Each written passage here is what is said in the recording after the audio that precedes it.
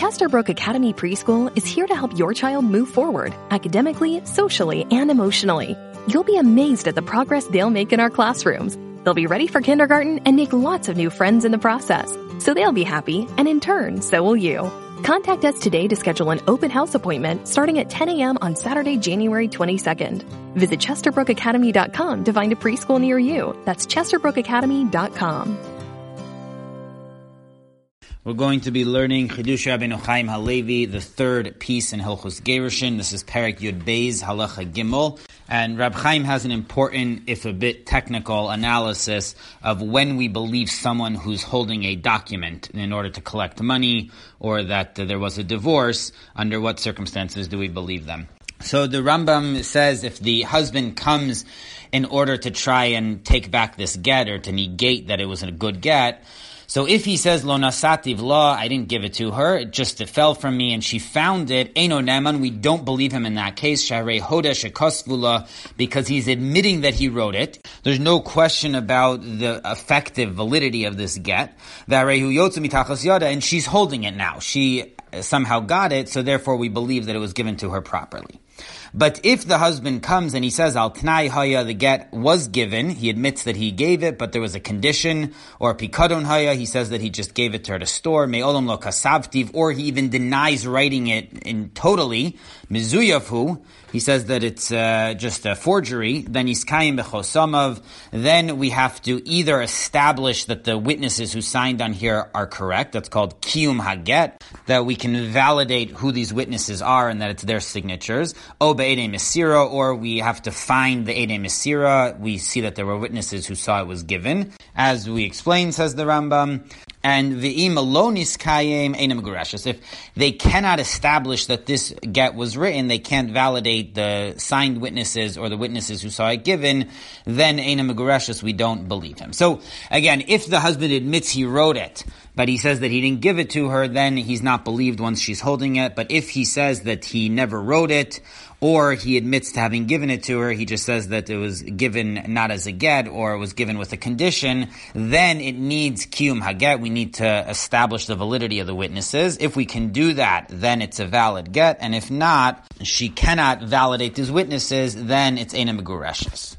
Now, the Rambam in Hilchos Malva Velova deals with the similar situation with regard to a shtarchov, a document of collecting a debt. So in a financial situation where the person who owes the money says they didn't write it. So this is in Perek Yudalet Halacha Hey. The Rambam says, Hotzi alav shtarchov, if someone takes out a document that they're owed money, she'enu yochel l'kaimo, and they cannot do kiyum hashtar in this case. They cannot validate the witnesses.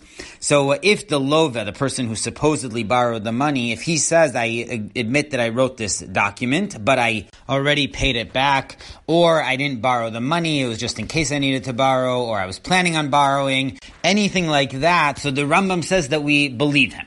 And the reason is because since he could have denied the whole thing, he could have said, I never wrote this document, this is a forgery. It's only because he admitted that this is a good document that we believe the document to begin with. So so therefore we also have to believe him when he says that he paid it up or he never borrowed the money. He can make a shvuas heses when someone denies everything, they make a vow and he won't have to pay.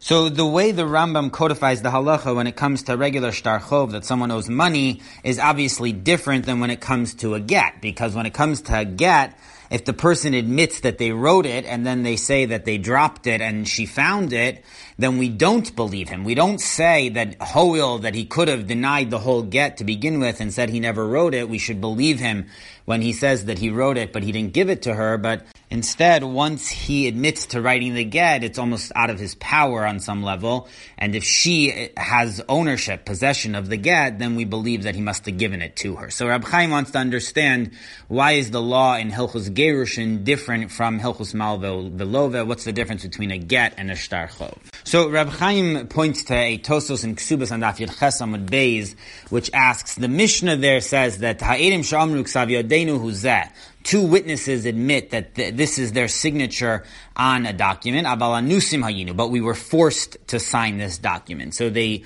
are saying that the document is invalid, even though it's their signatures, because they were forced to sign on something not true.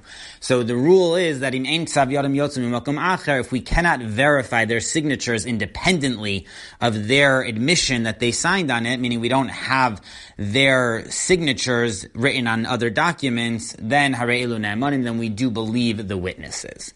Now, Tosos asks from a Braisa on Daf Yutes Amud Beis, which says that if you have two people signed on a document and two other witnesses came and they said the two witnesses on the document were forced to sign, so we view it as treu trei. It's as if there's two witnesses against two other witnesses, and we don't necessarily believe the second witnesses to undercut the signatures on the document. So we see from this Braisa that two witnesses signed on a document, they're not just signed on the document, but they are also implying that they were not forced to sign. That's why it's as if the two witnesses are contradicting each other in the case on Yutes Amud Beis, because witnesses on a document are not just signed that whatever happened in the document happened, but they are also saying that they weren't forced to sign on it.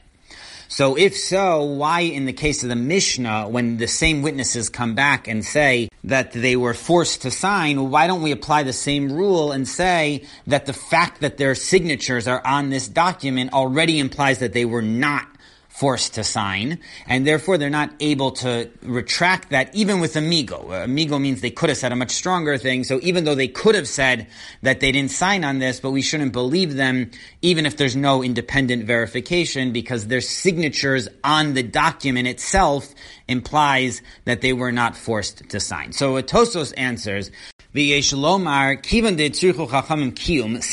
the rabbis established that you have to verify a document, the witnesses on a document, this case is considered as if there is no kiyum, even though they're admitting that they wrote the signatures on the document. It certainly is their signatures, but kivan de inhu gufayhu amitoch de dibrak tanim lanus mayinu. Since while they're testifying that it's their signatures, immediately they say that they were either kids or they were forced to sign. So it's as if there was no kiyum, it's as if there was no verification of the signatures at all. So Reb Chaim explains this, that what Tosos means to say is that it's not that there's a migu, that two witnesses can come and say, these are our signatures, but we were forced to sign, and we believe them because they could have said a much stronger argument that this wasn't even their signatures. That's not how it works, because that actually wouldn't work. You couldn't have a migu, which goes against two witnesses who are signed on the document, saying that they were not forced to sign. Rather, says Tosos, the way this works is more fundamental, that there is no kiyum. A document requires kiyum in order to be valid, and here we have no kiyum because the witnesses who say that these are our signatures are also saying that they were invalid signatures because they were children or they were forced, and therefore there is no kiyum to begin with, and that's why they're able to undercut the shtar. Not because of a migu, but because this is a shtar which is not a verified shtar, so when they say that this was invalid signatures, we believe them. Now, says Reb Chaim, using this framework that Tosos sets up, that there's a difference between migu versus when the shtar is not mekuyam. So what would be in a case where the borrower admits that he wrote this shtar, he acknowledges that it was a valid shtar where he wrote that he owes the lender money, but he undercuts the shtar by saying that the actual loan never happened. He never got the money, and so the shtar is not actually a valid record that he owes money. Do we view that as if he should be believed because of the migu, and it's different than the case of the Eidim who undercut their signature, because when the Eidim undercut their signature, they are saying that the whole shtar to begin with was an invalid shtar. The signatures we see on this document are invalid because they were forced witnesses or they were children. So they're undercutting the very essence of the shtar. But this borrower is not undercutting the shtar. He's admitting that the shtar is good. Independently, the shtar is a valid shtar. It was written by a borrower to the lender to say he owes him money. Except he's trying to undercut it with a different roundabout point, which is that the actual loan never happened. So in that case, it would just be a migu that we could believe him because he could have denied totally that he wrote the shtar. Or, that's option one. Or, says Rab Chaim, do we actually view these as the same case? In both cases, the entire shtar is being undercut, the very essence of the shtar. Because when the borrower says that the loan never happened, he's effectively saying that the shtar is a lie. What it says in the shtar happened did not happen, even though, yes, it was written by the right people and it has all the elements of what would make a shtar, but the essential story that's recorded in the shtar never happened, and therefore it's like a shtar that's not mikuyam. The essence of the shtar never takes effect, and he doesn't need a migu in order to disqualify the shtar because it's automatically disqualified at its essential level of being a valid shtar. So this is Rab Chaim's question. When a borrower denies that the whole loan took place, is that similar to the case of Migu, different than when the Eidim deny that their signatures were done properly? Or is it the same thing? It's as if the shtar is not Mekuyim. Says Rab Chaim that we can bring a proof from that Gemara in Ksubis, because on Daf Yud Tes, one of the examples is where the Eidim say that Emono Hayu Dvarenu, that this loan never happened, it was in case they need a document that we signed. And there, the Gemara again says that if we cannot independently verify the shtar, then they would be believed. So we see from there that witnesses are able to undercut the shtar by saying, yes, we signed on this, it was done properly, but the loan that the shtar records never happened, and that's considered as if the shtar is not mekuyam. Because again, using Tosfos' same framework, if there is independent verification, there's a ksav yad of these two witnesses' signatures, then they would not be believed to say that the loan never happened. So that means that part of what witnesses on a loan document are saying, the signatures on there are saying that the loan actually happened. So the fact that when there is no independent verification, they're able to disqualify the shtar by saying that the loan never happened, according to Tosfos, means that they're undercutting the whole kiyum hashtar. Amigo is not going to be sufficient anymore because it's going against their signatures, which say that the loan did happen. So it must be that they're totally disqualifying the kiyum hashtar, and that's why we believe them when they say that the loan never happened. So that would teach us that when someone acknowledges that a shtar was done properly, the right people were there, the right people wrote it or signed it, and even more so, it's still a usable shtar. This shtar could still be used for a future loan, but they say that the loan never happened, so that is enough to undercut the kiyum, and this is now considered a shtar which is not mekuyam. So coming back to the case of the loveh, says Rab Chaim, it would be the same thing if the borrower admits that he wrote the shtar, but he says that the loan never happened, even though in essence this is a usable shtar, it's a valid shtar, but he's undercut the whole kiyum, and he doesn't need a migu. It's not that he could have denied having written it at all, but even if he admits writing it, he's believed because it's a shtar which is not mekuyam. And Rab Chaim offers another proof for this from a case where the witnesses say that there was a condition attached to this document. So again, if we cannot independently verify it, then we would believe them. But there's some who hold that if we could independently verify their signatures, then they would no longer be believed to say that. So again, we have a case where the witnesses who sign on a document, their signatures testify that there was no condition attached to this, because there's no condition written in the document. So the document seems to just be straightforward. And the signatures are attesting that there was no condition. And yet, if they say that there is a condition and we cannot independently verify it, we believe them. According to Tosfos, that must be because it undercuts the whole kiyum hashtar. We don't consider this as a shtar mekuyam. And again, here we have a very strong case where this is certainly a usable shtar. They could redo the transaction without a condition. There's no condition mentioned in the shtar, so they could easily use the same document for the same transaction again and cut out the condition part of it. So even so, when the witnesses say this is our signature, but there was a condition attached to it, they are believed to do that, and they can undercut the shtar. They can make it as if it's a shtar which is not mekuyam. So that shows us that even a fully usable shtar, which is a valid shtar, it could still be a valid shtar in the future, if the witnesses undercut it by saying that the story which is in the shtar is not true, the loan didn't happen, or there was a condition attached to it, that's able to transform this shtar back into a shtar which is not mekuyam, and we don't consider their admission that these were their signatures as making it a shtar mekuyam.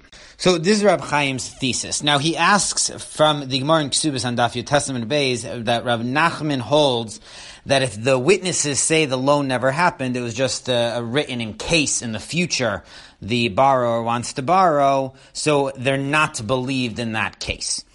Says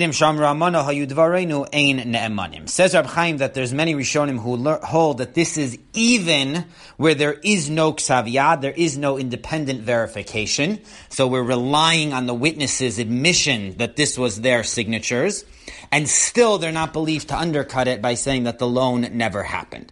So if so, Rav Nachman is making a distinction between if the witnesses say they were forced to sign versus if they say that they signed properly but the loan never happened. In the first case, where they say they were forced to sign, they undercut the whole shtar. It's as if it's not a shtar mekuyam, as Tosfos explained. But in the second case, where they say that they signed willingly, but the loan never happened. So in that case, finding the right person for the job isn't easy. Just ask someone who hired their personal trainer as a caterer. All right, folks, let's keep this line moving. You there with the tongs. Picking up one Duchess potato at a time will not cut it at my catering table. Drop and give me 50. But if you've got an insurance question, you can always count on your local Geico agent. They can bundle your policies, which could save you hundreds. Okay, this is what we call the wild mushroom and asparagus dip, and press. Come on, let's get those plates above your heads. For expert help with all your insurance needs, visit geico.com/local today. They are not believed, and the reason would have to be because saying that the story in the shtar didn't happen is not fundamental enough to undercut the kiyum hashtar. The witnesses are admitting that this is a good shtar and that they signed willingly. Once they accept that the shtar was done properly, they're just saying that the story in it is not true, so that's not considered fundamental enough to undercut the kiyum hashtar. So this would go against Rab Chaim's thesis that saying the story in the shtar was not correct is also a form of undercutting the kiyum hashtar. But this Gemara with Rav Nachman seems to imply that that's not true, and that undercutting the story is different than undercutting the signatures. So Rab Chaim says that he thinks that his thesis could even work in Rav Nachman. And the explanation of this is that when Rav Nachman says that witnesses are not believed to say that the loan, the story in the shtar never happened, he means not that the shtar is totally valid and it's considered mekuyam and just commenting on the story is not a way of undercutting the kiyum. He agrees to all of that. He agrees with Rab Chaim's thesis. What he means is that ultimately they are admitting that they signed on the shtar, and there is a halacha that if someone goes up against a shtar and they deny what's written in a shtar, then the shtar is more powerful. He quotes a Gemara in Bava Basra and Daf Mem Tes that the lo asi al peh omar le l'shtara, that you can't orally negate what it says in a shtar and override a shtar. A shtar is more powerful. So in this case, since there is a shtar which says that he owes him money, and the witnesses are agreeing that the signatures were properly done, therefore the fact that they are negating the shtar, the kiyum hashtar, and they're saying that the story never happened is not enough to remove his obligation to pay what's in the shtar. So in that way, it is different than when they deny the whole signature in the shtar, because then they're saying that the whole shtar was done improperly. But still says Rab Chaim that this is not considered kiyum hashtar. So even though this is some sort of effective shtar in order to force him to pay, but it's not considered a shtar mekuyam because the kiyum hashtar was removed by the fact that they said that the story never happened. So this would be a way to say that even Rav Nachman, who implied that he disagreed with Rab Chaim's idea, also accepts it. Now, if this is the understanding of Rav Nachman's halacha, that when Eidim say the story never happened, the borrower still has to pay, says Rab Chaim that if we translate this into the case where the borrower admitted that he wrote this shtar, not witnesses. The borrower said he wrote this shtar, but he never borrowed the money, so then he's actually going to be believed, because there's a basic difference between the borrower himself and witnesses. When witnesses sign on a shtar, they say that a shtar was done properly, they are saying that the loan was done. Witnesses only come to the shtar when they're going to complete it, everything's been done, it's all ready to go, and then they sign the shtar as the last step. But the borrower is able to write a shtar even before the loan happens. A borrower could go to a sofer and commission a document saying that he owes money. That's the halacha, that we write a shtar for a loveh even though the loan hasn't happened yet, and then he can decide when to go and give it. So when witnesses say that they signed on the shtar and it was done properly, but the loan never happened, so that is more problematic, because saying that they signed on the shtar implies that the loan happened. So we don't believe them when they then go ahead and say that the loan never happened. That's the whole thing Rab Chaim just explained in Rav Nachman. But when the borrower himself says that yes, he wrote the shtar, it was done properly, but the loan never happened, then he certainly believed, because it's very plausible that he wrote the shtar before the loan happened. That's perfectly correct to do. And since, as Rab Chaim explained, the fact that he says the loan never happened removes the kiyum hashtar, so you now have a non-mekuyam shtar. There's no verification on this shtar, and the loveh is saying that the loan never happened, and it makes perfect sense that there would be a shtar for the loveh before the loan happened, and so we can easily believe the loveh that he doesn't owe the money in that case. So there's going to be, according to this whole analysis, a basic difference between the case of two witnesses saying the loan never happened, where they're not believed against the shtar, versus the borrower himself saying the loan never happened, where he is going to be believed based on this equation, because it's not a shtar mekuyam. The story's been undercut, and that undercuts the kiyum hashtar. And since it's perfectly plausible and reasonable for a loveh to write a shtar before the loan happened, so then he's going to be believed that the loan never happened. That's all according to Rav Nachman. And Rav Chaim adds that certainly according to Marbar Rav Ashi, who disagrees with Rav Nachman over there in the Gemara, and he says that the witnesses are not believed to say that the loan never happened because Ein Adam Mesim Atzmo Rasha, they shouldn't have signed on a document before the loan happened. So by acknowledging that it's their signatures before the loan happened, they're admitting that they did something wrong. And the principle in halacha is that we never believe people's admission to make them a rasha. So according to this view, we would certainly have to say Rab Chaim's idea that when the borrower says that the loan didn't happen, it's not a problem because borrowers are allowed to write the shtar earlier. And he says that the Rambam himself implies this, because the Rambam we're dealing with says that the borrower is believed to say that the loan didn't happen, even though he's admitting that he wrote the shtar, so saying that the loan never happened goes against what it says in the shtar. And he quotes that the Rambam in Hilchos Eidus in Perek Gimel, Halacha Zayin, he quotes the halacha that if the witnesses say that it was a mana, it was going to happen in the future, but the loan hadn't happened yet, that is a false testimony, because witnesses should never sign on a shtar before the loan happened. But still, the Rambam said that the borrower is allowed to say it. So why is the borrower allowed to say it if that's also a false testimony? So Rab Chaim says it must be that the borrower here is not a migu. It's not that he could have denied writing it and therefore he's believed to say the loan didn't happen, but rather the way Rab Chaim's been saying it throughout, once the borrower says the loan never happened, it removes the whole kiyum ashtar. This is no longer a fully verified shtar because he's now saying that the story didn't happen, which is essential to the shtar.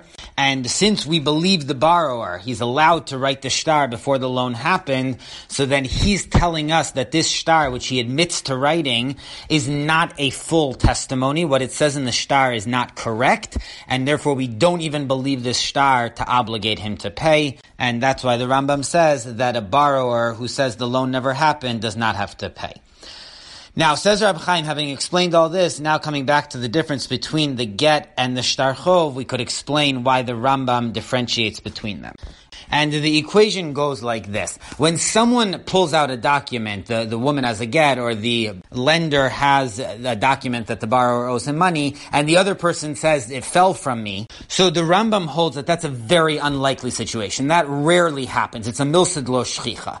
And therefore, you're not going to be believed with a migu. We can't believe that since you could have said a more regular claim like that it was a forgery or they never wrote it, therefore we're going to believe them on this very unusual case. So therefore we can't apply a migu in that case.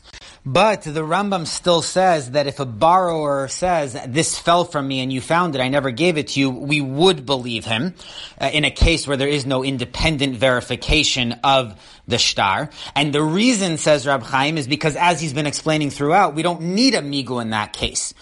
Once the borrower says that he never borrowed the money and he never gave him the shtar, he can undercut the whole kiyum hashtar. We don't accept that this is a verified shtar, and he can undercut the whole claim that's written in the shtar, because undercutting the story, as Rab Chaim's been saying throughout, is a way to undercut the essence of the shtar. So that explains why the Rambam paskins that when there is no independent verification, the borrower can say, I never gave you the shtar, it fell from me.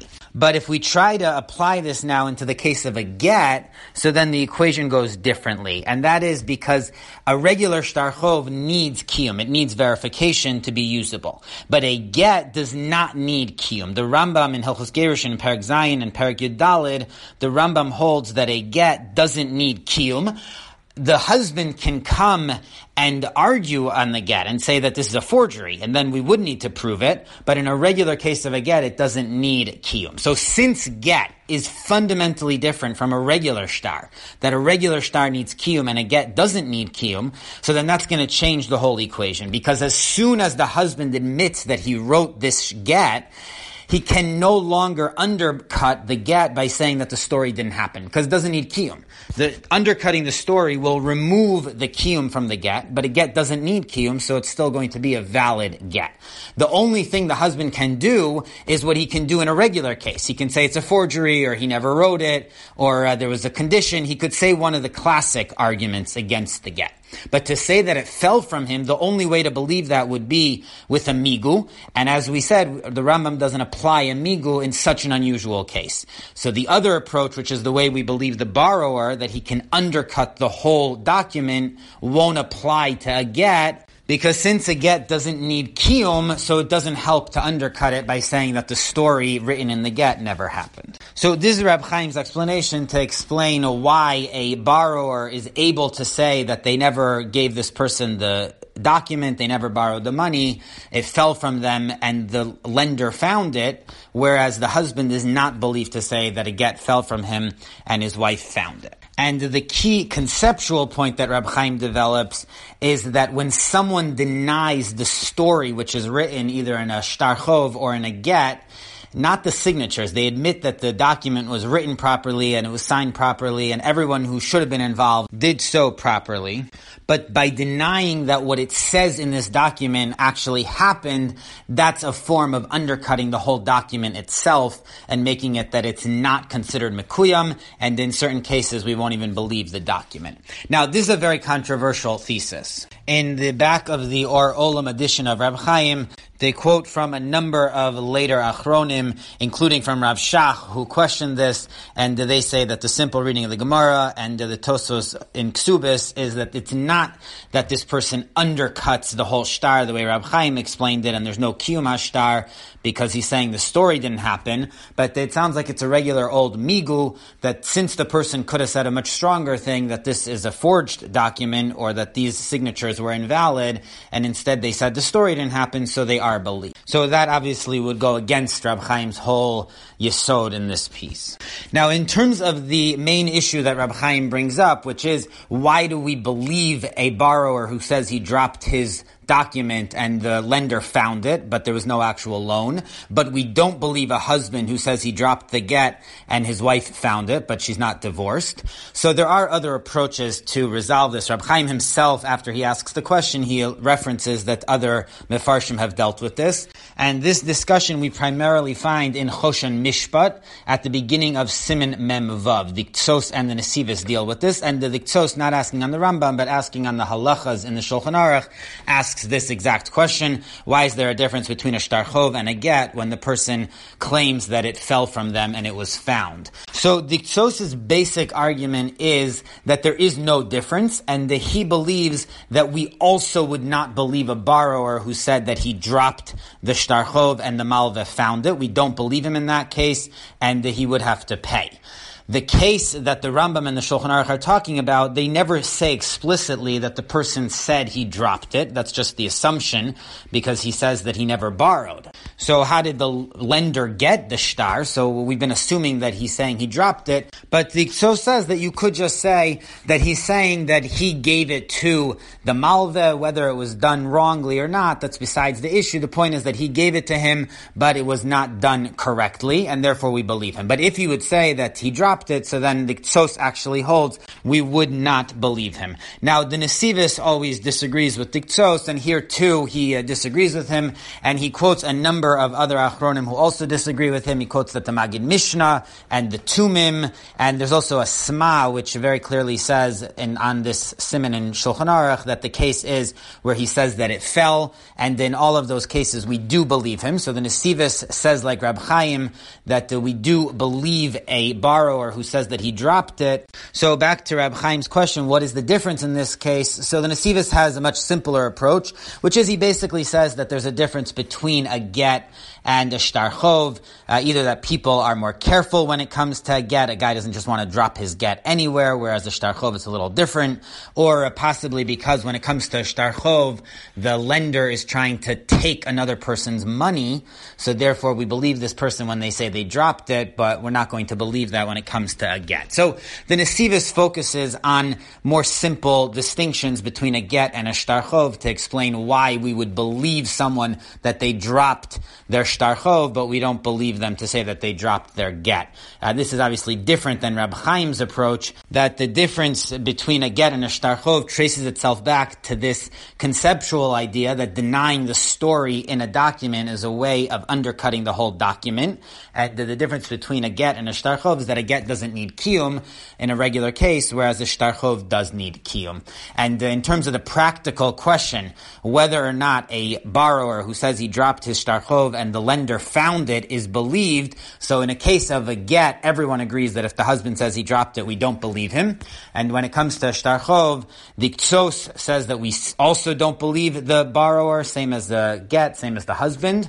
And many Achronim, the Sma, the Tumim, the Nesivos, Rab Chaim, they hold that we would believe the borrower in that case, and they say that's the simple reading of this passage in the Rambam. I'm not saying you have to love football. We all have different likes and dislikes, people. Personally, I'm not a fan of the avocado. I just don't like the mouthfeel. But if you're someone who loves football, truly loves it, well, my sportsbook app might be the greatest thing that has ever happened to you. Must be 21. Gambling problem? Call, text, or chat our confidential and toll-free helpline at 1-888-532-3500.